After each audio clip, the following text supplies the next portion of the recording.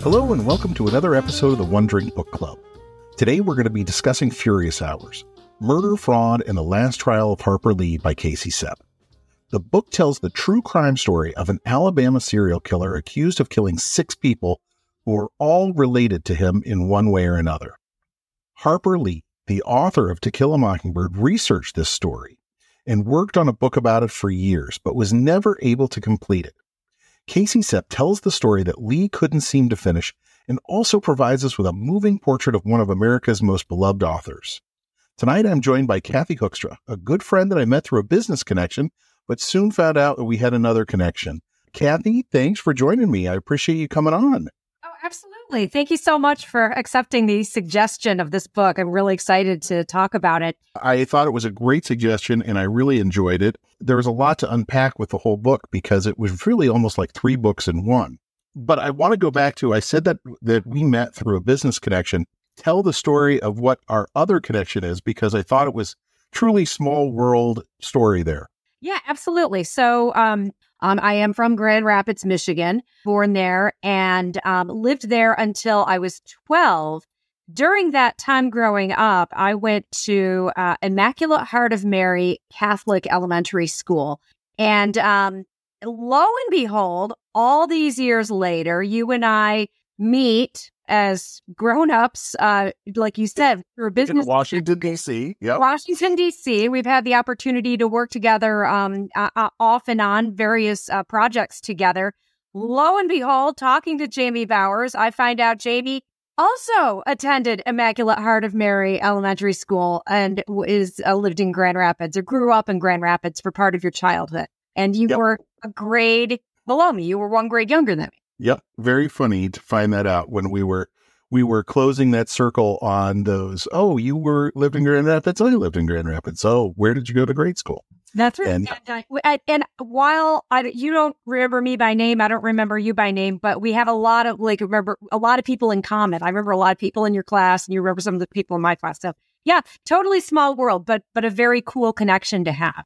Definitely. Well, since it's the One Drink Book Club, I have to ask, what was the drink that you came up with inspired by Casey Cep's book? After reading this book and knowing the sort of the general, what's in the ether out there about Harper Lee, that she had a really bad drinking problem in her adulthood. And a lot of people point to that. A lot of critics over the years point to that as being the reason that she never completed a second novel, per se, in her life. Well, we can talk about this a little bit when we get into that part of this book, because it's really, really revealing, I think. But to sort of respect that a little bit, I took a different tack. And we can get to this part of the book too, the center part. My drink, I'm taking it from the portion of the book called The Lawyer, which we'll get into. But a big primary person involved in it sort of ties the two parts of the books together, the beginning as well as Harper Lee, Big Tom Radney, who is a larger than life figure in the law in Alabama and politics and all this stuff. And he features very prominently in this book, which of course is a whole section dedicated to him. He was the guy in the book. He was a famous defense attorney, very progressive guy. And he's kind of reminiscent of today's sort of almost like the personal injury attorneys, right? That you see advertised on TV. But when you meet in real life, they're kind of these larger than life figures. They're the kind of guy that goes around a small town like Monroeville, Alabama, where Harper Lee grew up, or Alexander City in this case.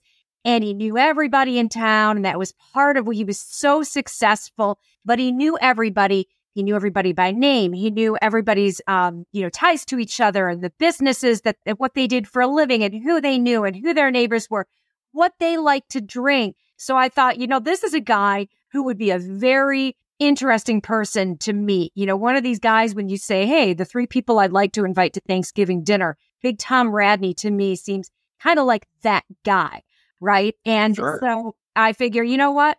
It would not take long for him to figure out what I would like to drink. So it's a little bit boring, but all of this is kind of baked into it. It is one of my favorite red wines.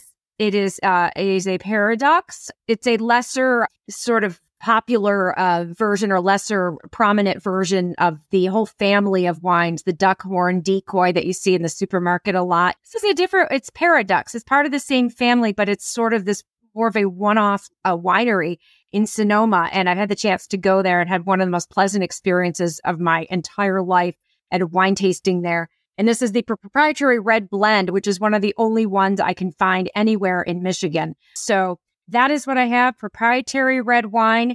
It's got beautiful legs, and I've just been waiting for an occasion to open this bottle. So I'm really excited. And I'm like, I think Big Tom would probably buy me my own bottle if we sat down and broke bread together. There you go. Well, that's excellent. I had to think about it a little bit. I did a little research on Truman Capote, on what he liked to drink. Apparently, he was a big fan of the Screwdriver, his orange drink he referred to it as. So, but I decided to go with, and I thought I was being very creative, and I did Tequila Mockingbird, which is really just a spicy margarita. And then I found out that other people had come up with the same joke. In fairness to them, I cannot say that I was the first person to come up with this idea. But it's a perfect, play on the Tequila Mockingbird. So cheers to you.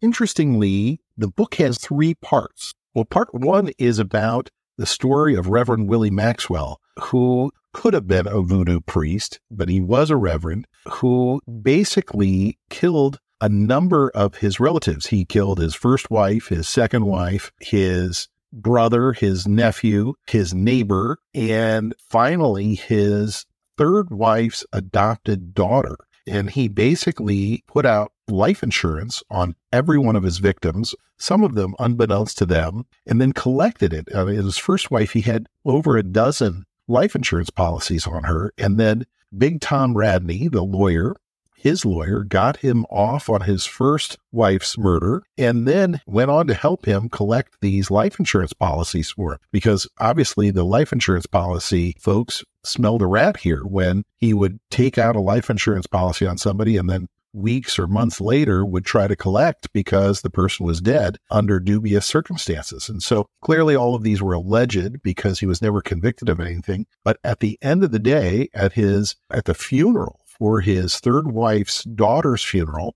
that girl's uncle turned around. He was in the pew in front of Reverend Maxwell and shot Willie Maxwell 3 times in the face, killing him, basically saying, hey, this is payback for all of these people you've killed. It's time you went down. And so it was a really interesting story, really interesting true crime story. And that was really part 1 of the book. Second part of the book is all about Tom Radney. And then the third part is really like a biography of Harper Lee. Which one of those was your favorite? Which parts did you like of each of those?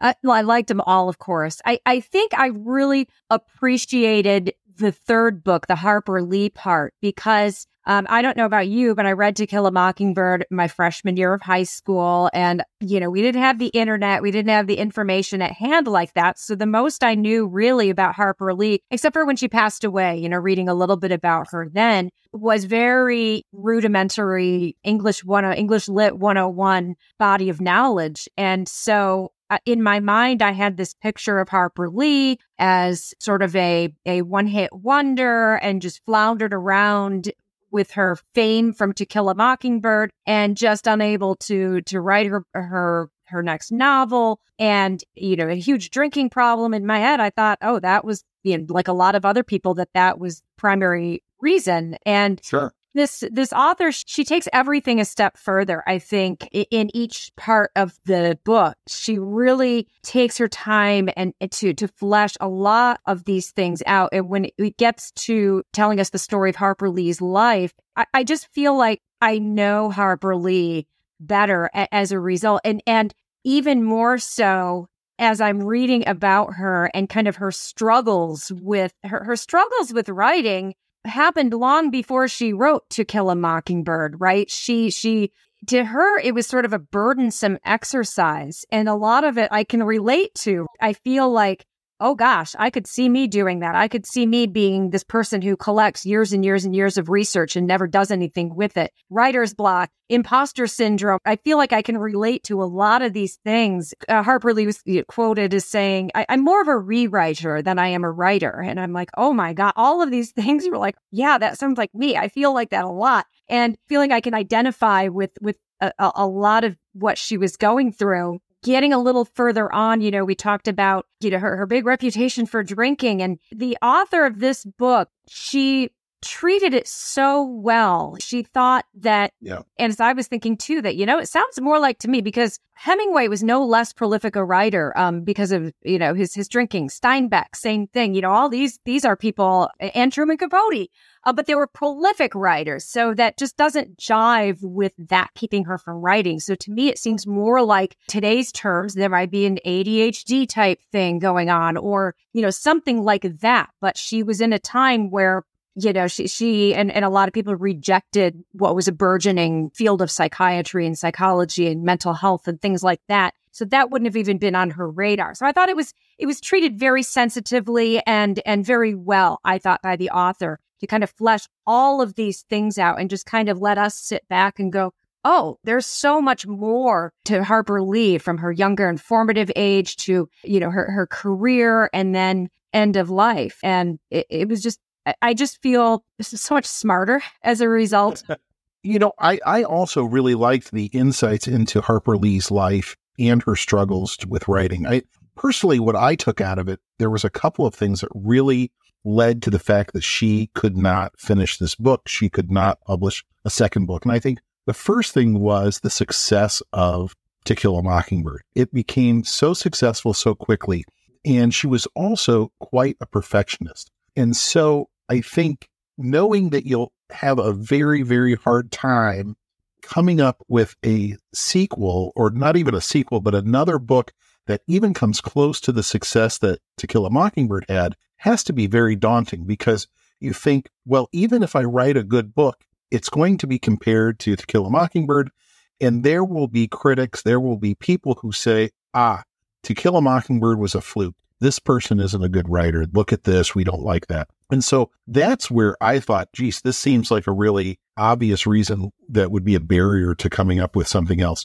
I thought the second thing was the people who were helpful in getting To Kill a Mockingbird over the finish line were her editor and her publisher, both who became very good friends of hers, but helped her rewrite To Kill a Mockingbird, showed her where the problems might be, encouraged her to go in different directions. And they were very instrumental in getting that book finished. And they both got too old at a certain point they both retired or died, and they weren't able to help her get this book, the book about Reverend Willie Maxwell, out of the, editing phase. And the other thing I think she was greatly influenced by, so there were the two things I just mentioned, but the third thing was her work with Truman Capote on In Cold Blood, which I never realized she had such a key role in that. I mean, Truman Capote hired her to be his researcher, and she went with him and was largely responsible for all the interviews he did with the family members, the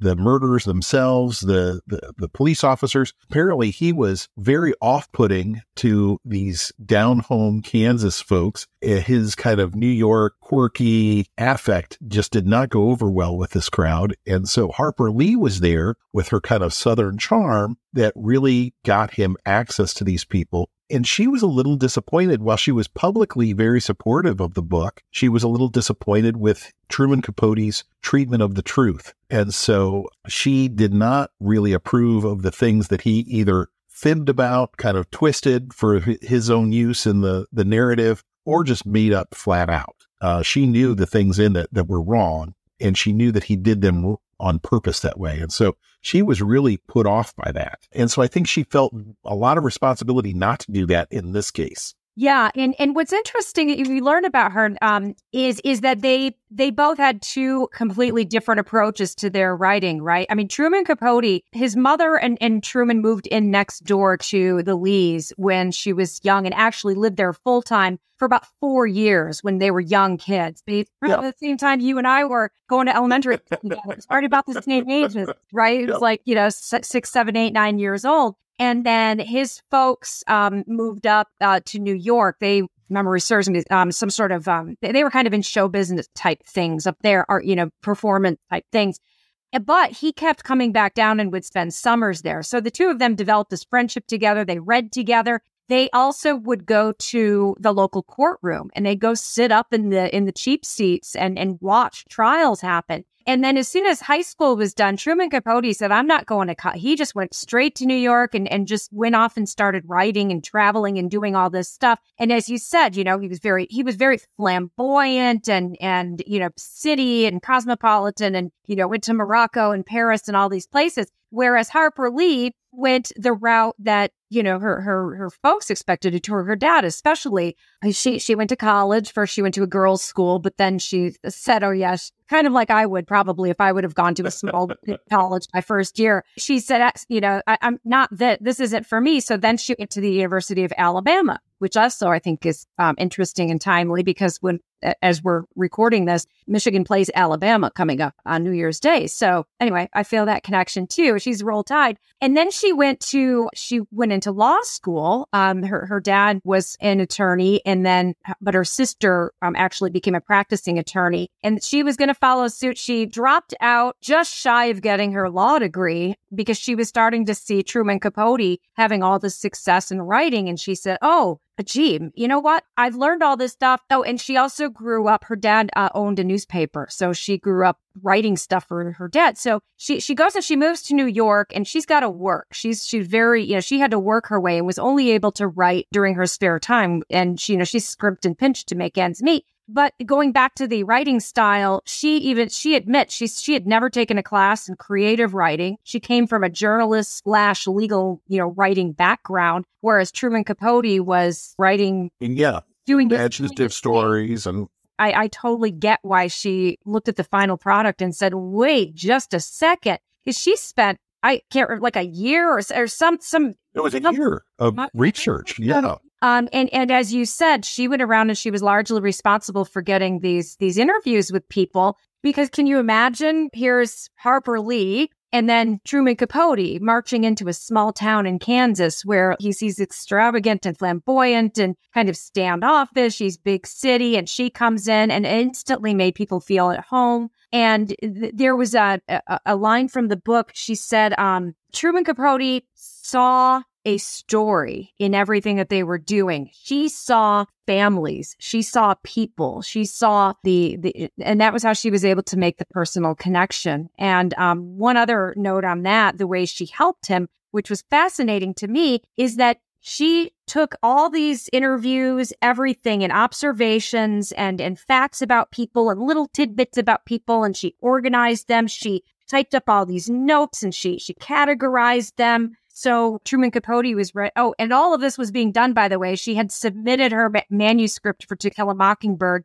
and it hadn't come out yet. If I'm getting right. Right. I mean, There's well, she was doing all this research after she had turned in the final book. Right, that hadn't quite come out and become what it was at the moment. It was just about ready to take off. She's in Kansas helping Truman Capote doing all this. So basically, by the time Capote was ready to write, she could just hand him all this, everything here. He had everything he needed to write this book because of her being a research assistant. And I thought, wow, because I could see myself doing that for a writer. Anyway, it was stuff I had no idea. The other thing I thought was kind of interesting is I think she latched on to this story of the Reverend Willie Maxwell, which was a great true crime story, but it does have a lot of problems with it if you're trying to write a true novel, because there is no real hero that you can, a protagonist in here, because you can't interview Willie Maxwell. He's dead. There are so many rumors that surrounded the guy, and she had a really hard time coming up with real facts. Reverend Willie Maxwell was African American, and this is in the 50s and 60s. in the South in Alabama. So there was very few records that were kept. All the newspapers in Alabama at the time were covering white lives.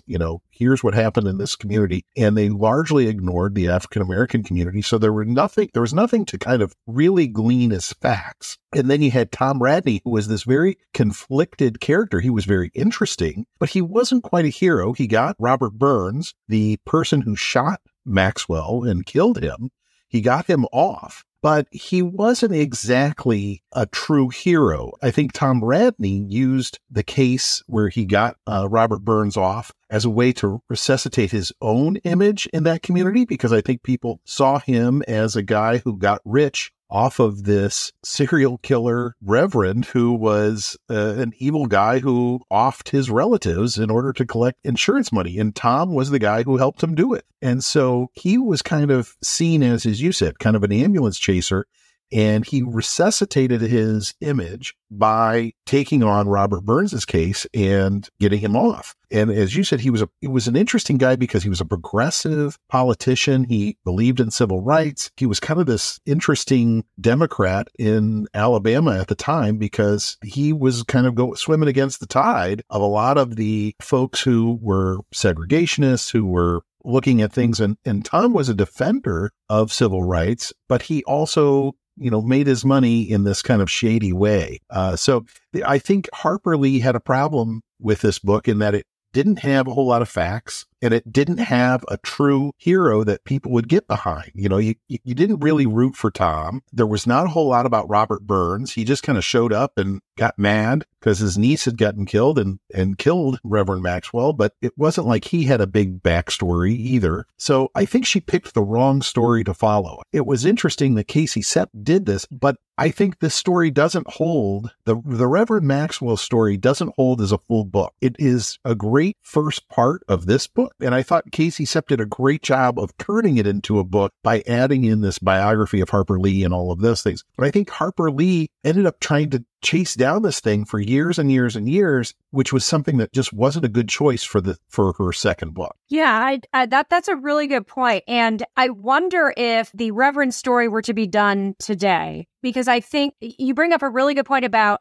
there not being a cut and dry protagonist. However, I think the way a lot of our popular culture in terms of storytelling has evolved since then, because that was kind of in the 70s when Harper Lee was looking into this stuff. It was maybe 15 years after To Kill a Mockingbird came out of the gate, made her famous. Back then, everything had a clear-cut protagonist, right? And an antagonist. You had a hero, you had villains. And we still have that kind of thing. But to me, when I watch the treatment of stories these days, whether it's in television miniseries, whether it's in a movie, whether it's even in a lot of books, those lines are a lot fuzzier now. It's like they're a lot more fluid. And I've had discussions with people talking about this sort of evolution. Some people I know lament the fact that the protagonists aren't as clear cut. The good versus evil isn't as clear. But to me, I think I actually kind of like that because I feel like that's more realistic. That's life. And there's so much gray. Everything isn't black and white. There's so much gray. And I like the way that sort of thing is being explored in modern storytelling. So maybe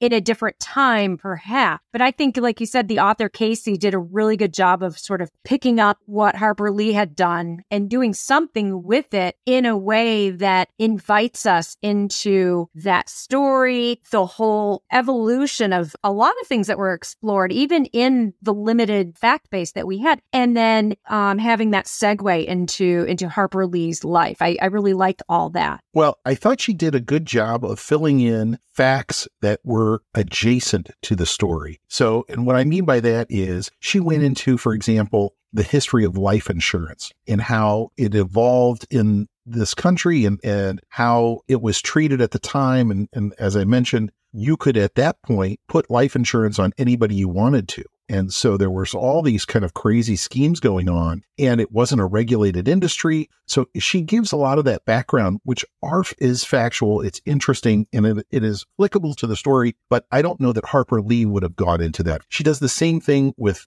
voodoo, because many people thought that Willie Maxwell was a voodoo priest. And so there wasn't a lot of facts over whether Willie Maxwell was or wasn't, but Casey goes into a lot of details about the history of voodoo and how it was treated in the South and what it was and what it wasn't, all of which was interesting. It kind of remember, I don't know if you've ever read The Great Train Robbery by Michael Crichton, and it's a great true story, and it's a true crime story, but it's not quite enough, because all of his history with that comes from the trial, and he has the transcripts of the trial. And so what Michael Crichton does in that book is he fills in lots of details and facts about the Victorian age, when it took place, what were the habits that happened, and what were the environment that all of this happened in, which made it a very interesting story. But it was his way of lengthening it into a real book. And I think Casey Cep did some of that same thing. And maybe Harper Lee just never was able to figure out where she could plug her facts in. Yeah, that's really, I was going to bring that up as well. And I mean, even just starting right out of the gate, the first portion of the book, which is about the Reverend Casey, the author of this book, goes back. She starts out by talking about the history of Lake Martin and how it was the power company and even going back further into the evolution of energy companies and damming up lakes for hydroelectric power and all of that. And that was how this Lake Martin formed, and that displaced these people or whatever. But it was just, to me, fascinating. It got into property rights and eminent domain, buying up property. Things I know you like.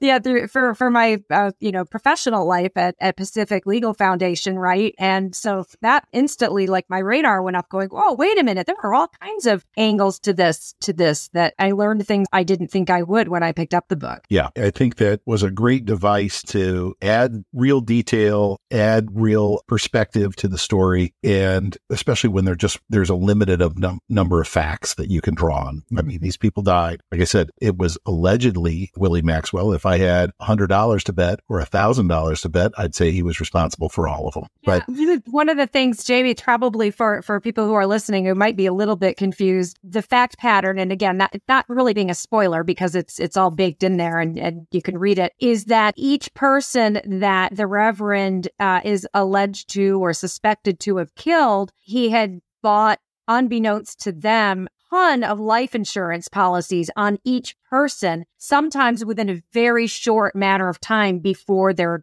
death, even days. I think his first wife, who was the first alleged victim, was just a week or two before, and he had, I can't remember how many, something like 10, 15 life insurance policies through all these different companies. And he spent, like you said, Big Tom Radney spent most of that time fighting with the insurance companies to get the life insurance paid out, because he would get half of it. So there's a lot baked in there. Oh, yeah. It was clearly, you would not be able to get away with this today, because you could not go out and buy life insurance on strangers, essentially, or people that without their knowledge. And then you couldn't do things like buy 15 different policies from 15 different companies, then try to collect weeks after you've purchased them. I mean, in some cases, he may not have even made his first payment, and he had the ability to collect. And that's where he needed Tom Radney's help, because there were several of these insurance companies who said, no, clearly there's foul play here. This looks like a murder. But Radney showed that he was a good lawyer and was able to collect on almost all of these. And really, Willie Maxwell was a pretty good criminal. There was not a lot of criticism of the local police in this Alabama town, because they really did try to convict him.